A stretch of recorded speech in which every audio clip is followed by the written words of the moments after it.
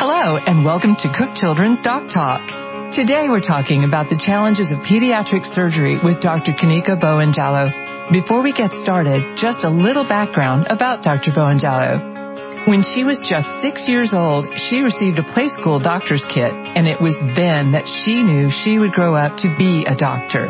Today, Dr. Bowen-Jallow is board certified in both general and pediatric surgery and is a practicing pediatric surgeon with Cook Children's Healthcare System.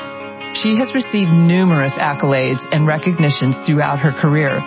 Most recently, she was recognized by the American Pediatric Surgical Association for breaking barriers and making history as the 9th Black female pediatric surgeon in the entire U.S., a distinction that gained national and international attention.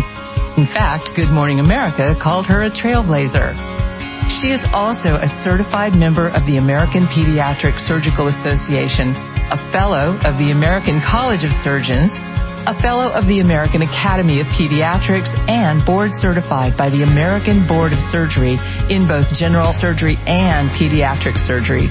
She's also involved in several national committees that address the need for excellent comprehensive pediatric surgical care. And if that's not enough, she's an associate professor of pediatric surgery and is actively involved in research for childhood obesity, which includes many grant awards, NIH fellowships, 35 manuscripts, 37 published abstracts, among many other achievements. Oh, and she's married and the mother of 2 very busy children. Welcome, Dr. Bowen-Jallow. Thank you.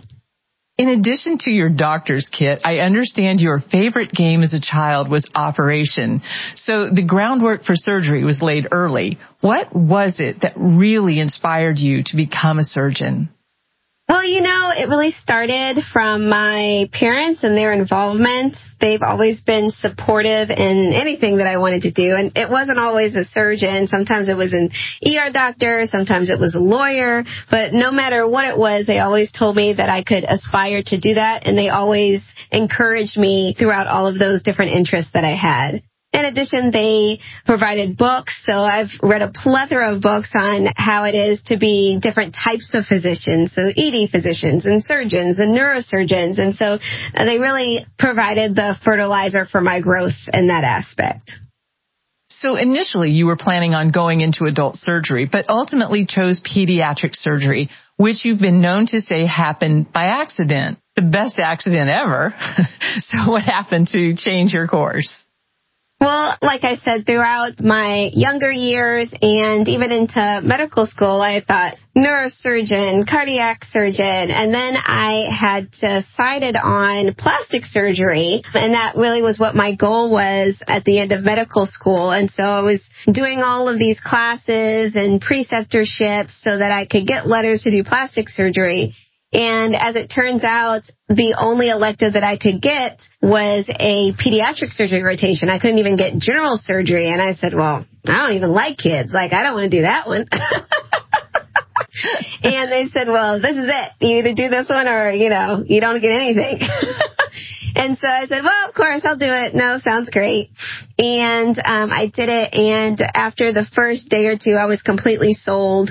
The kids were wonderful, seeing how they bounced back from any surgery, seeing how quickly they were discharged, seeing, differences in pain and tolerance and all of those things. It just made me know that this is what I wanted to do for the rest of my life. So I just completely changed course. I started interviewing for places that had a good reputation for getting residents and fellows into pediatric surgery, and the rest is history, as they say. So what ultimately drew you here to Cook Children's? Well, I really wanted to be at a freestanding children's hospital with all of the services and that come along with that. And I really wanted to treat children. And at a freestanding children's hospital, you really get that is the most important thing, is the health of the child. And so that was the main reason that I came to Cook Children's. In addition, I was really interested in building my own team. So I do a lot of leadership courses. I think it's so important to have a healthy, happy team around you, and knowing that I could build that is what brought me to Cook Children's. So any kind of surgery can be challenging and comes with risks, but when that surgery involves children, it comes with a unique set of things the surgery team has to consider that are very different from adults. Can you delve into how those differences impact what you and your team do every day? Absolutely. So because we deal with pediatrics and children, you really have to pay attention to their parents, because a lot of times those kids are so young that they're nonverbal, or maybe they're nonverbal for other reasons. And so really the parents, you have to take into account their emotional state, their investment, their expectations. And so we spend a lot of time dealing with that to make the parent comfortable, because if the parent's not comfortable, then the child isn't going to be comfortable. I really try to treat every child like it's my child. And I get asked that question quite frequently, well, what would you do if it was your child? So it makes my job very easy in that respect. What are some of the risks that babies, children, adolescents, and even some young adults may have, and why? What are the causes?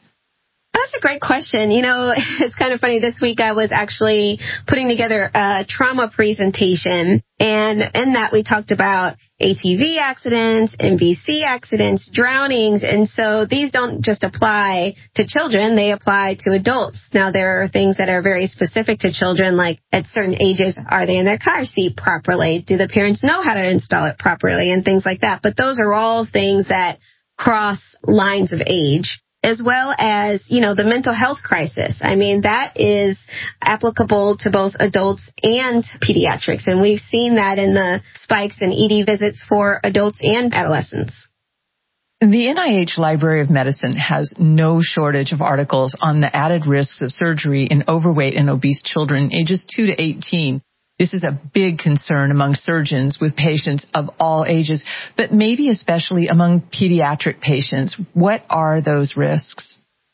There's a plethora of risks. Just a couple are, your increased risk of skin infection, which is increasing your post-op infection risks, increased anesthesia risks, and some centers actually have a BMI weight limit, even among pediatric patients who are having surgery.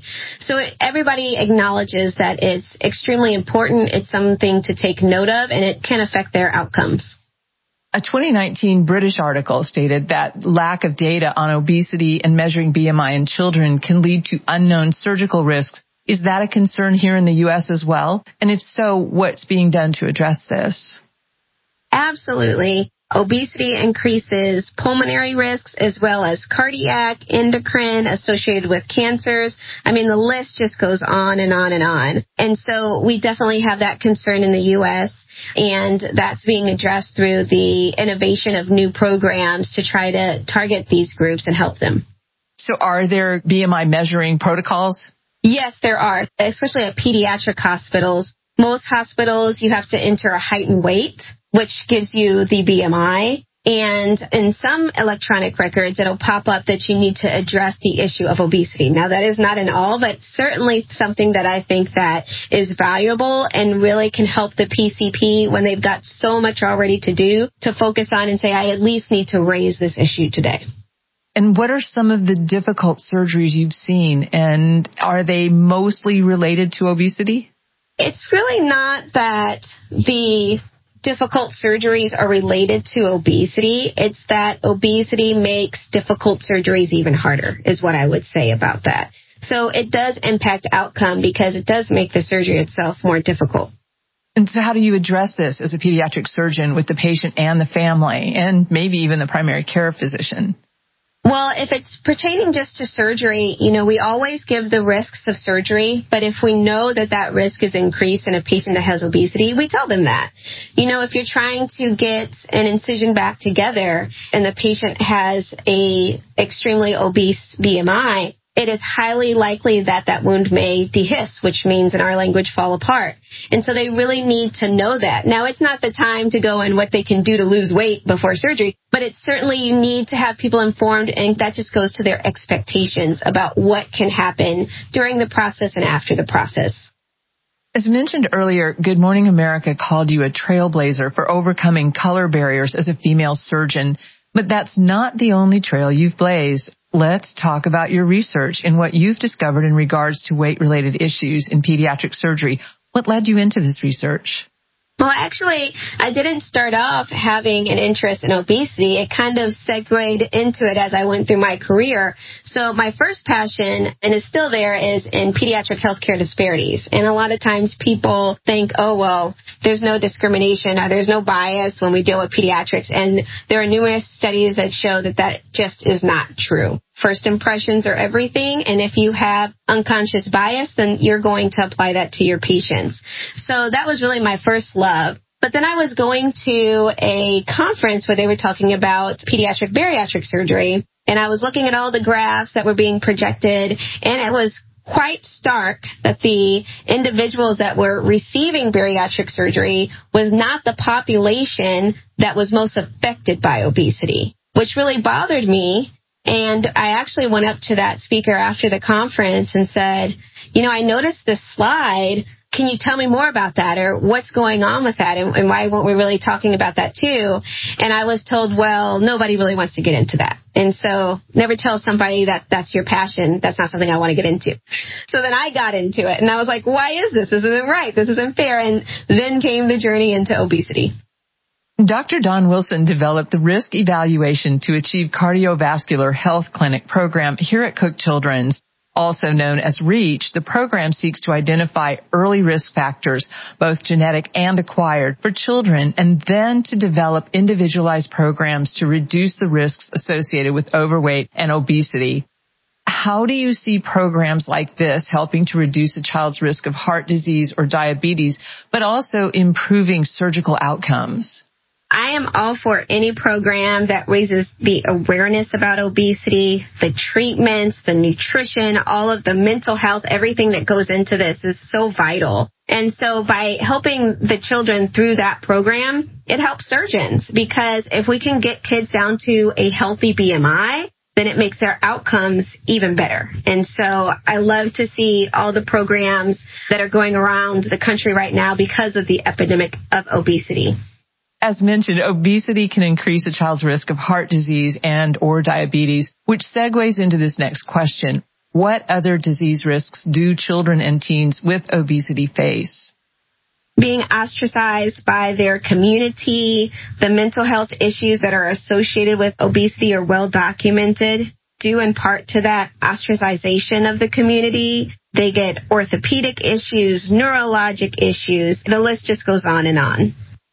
So that not only impacts them when they come in for surgery, but can those things also lead to additional surgeries? That's a great question. In terms of outcomes, we know that if we talk about ortho outcomes, a lot of orthopedic surgeons will not do certain type of surgeries on adolescents if their BMI is above 35 or 40 because of the high failure rate after surgery. So it absolutely can impact their outcomes, and if they even get offered the surgery. So if you have a patient that is referred for any type of surgery who is obese and maybe already experiencing complications from that, how do you address the risks with the patient and or family? And do you have to delay the surgery? From a general surgery standpoint, we see a lot of obesity when it comes to gallbladder disease. And a lot of patients that are obese have gallbladder disease. And so when they come to the clinic, we're getting their blood pressure and all of those things. And I have actually had to delay surgery to get a adolescent patient their high blood pressure under control. I had to actually send them to a pediatric nephrologist who started medications and had to take about a month to get that blood pressure under control. And so it really highlights how this at a young age is affecting their health. So, and of course, the family is one of the most critical components of the team to assure the child has the support they need to be as healthy as they can prior to the surgery.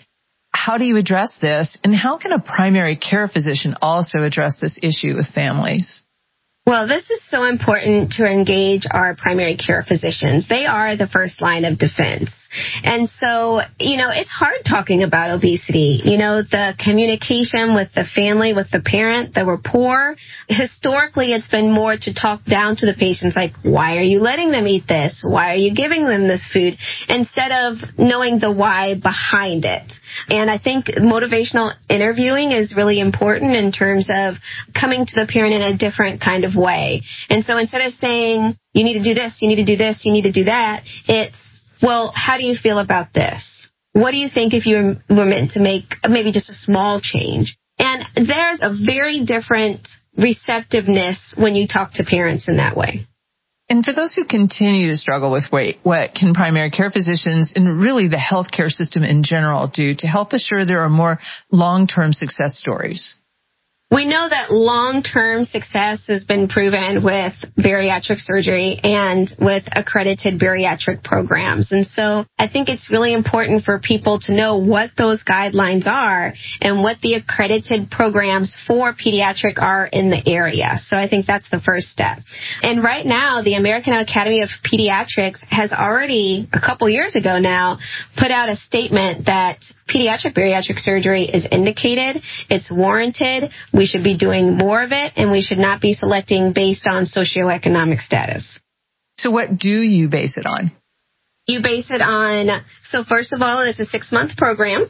They go through the program where they see a dietitian, a surgeon, a nutritionist, an exercise physiologist, a mental health specialist, because all of these things go together. And so an accredited program has all of those things. The referral is for our pediatricians and our PCPs are BMI of 35 with a comorbidity or BMI of 40 with no comorbidity.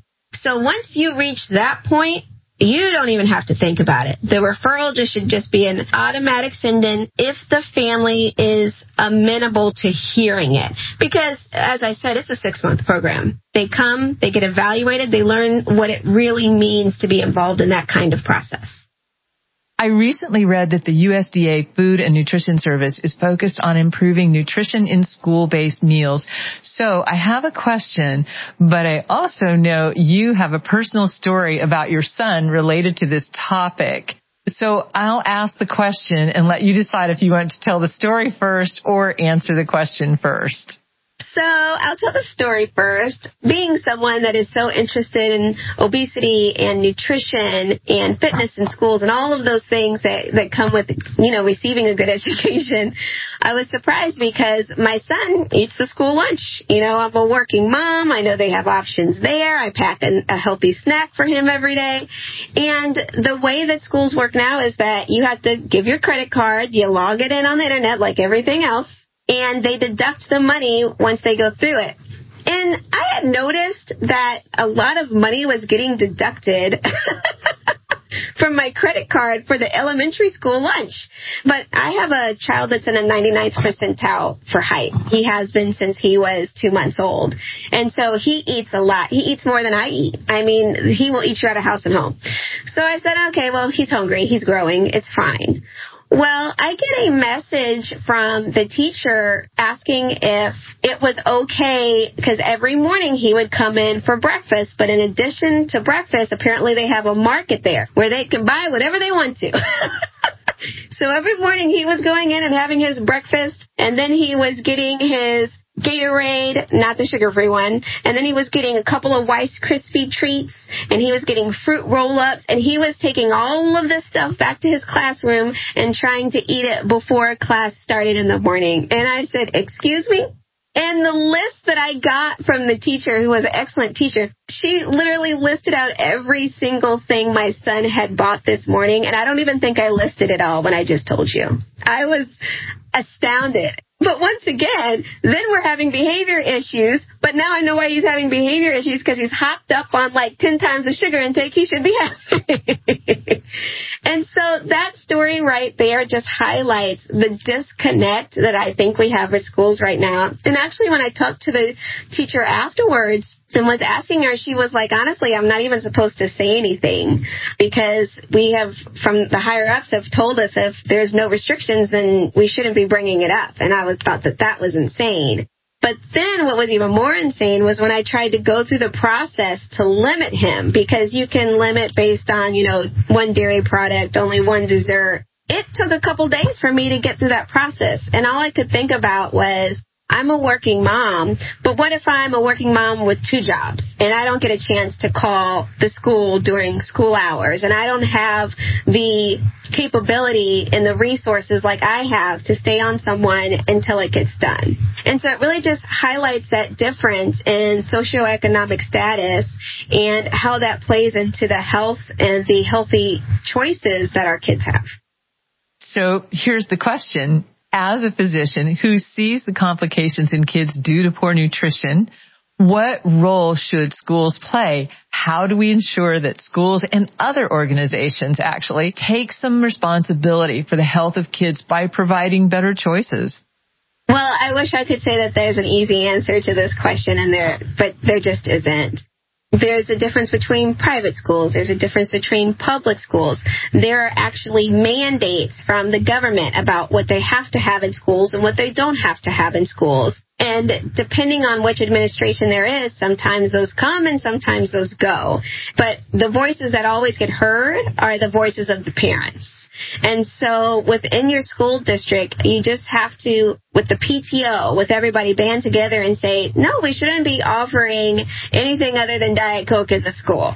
We should be offering where at lunch they can get a low-calorie drink. It shouldn't always have to be juice and things like that, and what actually adds to our nutritional value. Yes, we should offer fruit with every meal, and no, we shouldn't let a 6-year-old walk through the lunch line and get 10 different things on his plate. So, I mean, there are things that we can do, but I think it's really going to be at the parental level because there's just too much big business in food. Some of the biggest health issues are related to the disparities in access to healthy food and health care and the role that plays in a child's diet and weight issues. What can the healthcare world do to reduce challenges and stumbling blocks? This really gets back to the heart of the matter in terms of knowing your audience, knowing that the situation is not created equal. And so this speaks to really about food deserts, which are a huge issue. I mean, if you can't walk to a grocery store, then where are you walking to in a crunch? You're walking to the gas station. There's hardly ever anything healthy at the gas station, as we all know from road trips. Quality of food, once again, at the gas station, you're not going to get any quality fruit, no quality vegetables. So depending on where you live, you're going to be severely hampered by this. Quality food pantries. I mean, I've been to several food pantries. Some are great. Some are doing the best that they can. And the ones that they are doing the best that they can't really offer fruits and vegetables. You know, we're not just saying that a potato is a vegetable at this point. And so it's really important, though, to partner with these organizations that are already up and running in the community and successful. And that's one way that schools can really impact because they can be sending flyers home to parents in everybody's backpack. So you're not singling anybody out that says, here's the local food pantry. Here is a place that offers discounts on fruits and vegetables. And so really getting that word out there. We've talked a lot about the challenges of pediatric surgery, particularly those related to weight, but there's been a lot of breakthroughs and advancements in treatments and technologies for kids undergoing surgery. What are some of the most exciting things that have happened recently and are happening now? For me, it's the way that minimally invasive surgery has come forth in leaps and bounds in terms of the pediatric aspect. So adult surgeons are always the first one to get the toys. And we call them toys in the OR, where it's like the new thing that cuts down your OR time. You know, it does it 10 times better than the last instrument that you had. And those things are slow coming to pediatrics for the most part.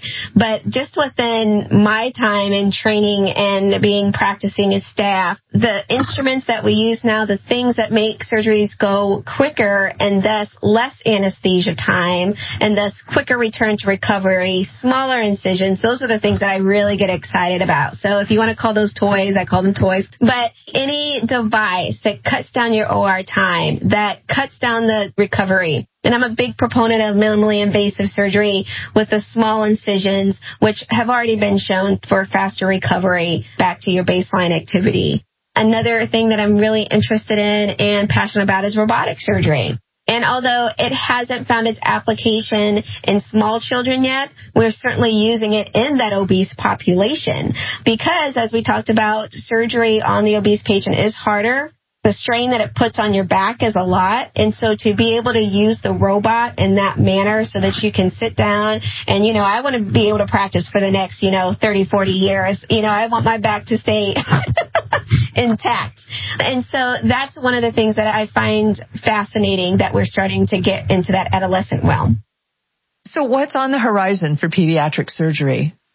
I think integrative medicine, telehealth, is basically where medicine is going. People lead extremely busy lives. They want to be able to talk to a physician, see a physician, and not have to drive the 45 minutes to the doctor's appointments. And don't even get me started when you're looking for a specialty appointment. The time, that might be a 3-month waiting list and it might be 2 hours away. And so I think telehealth is really going to be a part of integrative medicine, especially in schools. And I think the more physicians and healthcare providers that can get into schools and really talk to them on a basic fundamental level about the health of children, that impacts everyone and is a positive impact for everyone. So I love, if you've seen any of the other things that I do, I actually am going to a school tomorrow to give a talk on pediatric surgery to a high school to try to get them engaged. And so it makes a huge difference about getting into that environment and starting it early, but not only with the children, but also with the teachers and the administration. And is there anything else that you would want to say to primary or referring physicians? What I would say about primary and referring physicians for anything within pediatric surgery, and the ones in my area know that everybody has my cell phone number, everybody calls me, they text me, is that if you don't know, no problem asking, because that's going to make things easier for you. It's going to be easier for the patient. Even if it comes to things like that, your surgeon might have a specialty in. So clearly one of my specialties is pediatric obesity. So I've taken courses on that, on motivational interviewing. I've taken the class to be board certified in obesity medicine. And there are people that even go beyond my knowledge in it. But always feel free to reach out. Dr. Bowen-Jallow, it has been a great pleasure to talk to you today. Thank you so much for taking the time out of your extremely busy schedule. It's been a pleasure. We're so glad you could join us today. If you'd like to learn more about this program or any program at Cook Children's, please visit us at cookchildrens.org.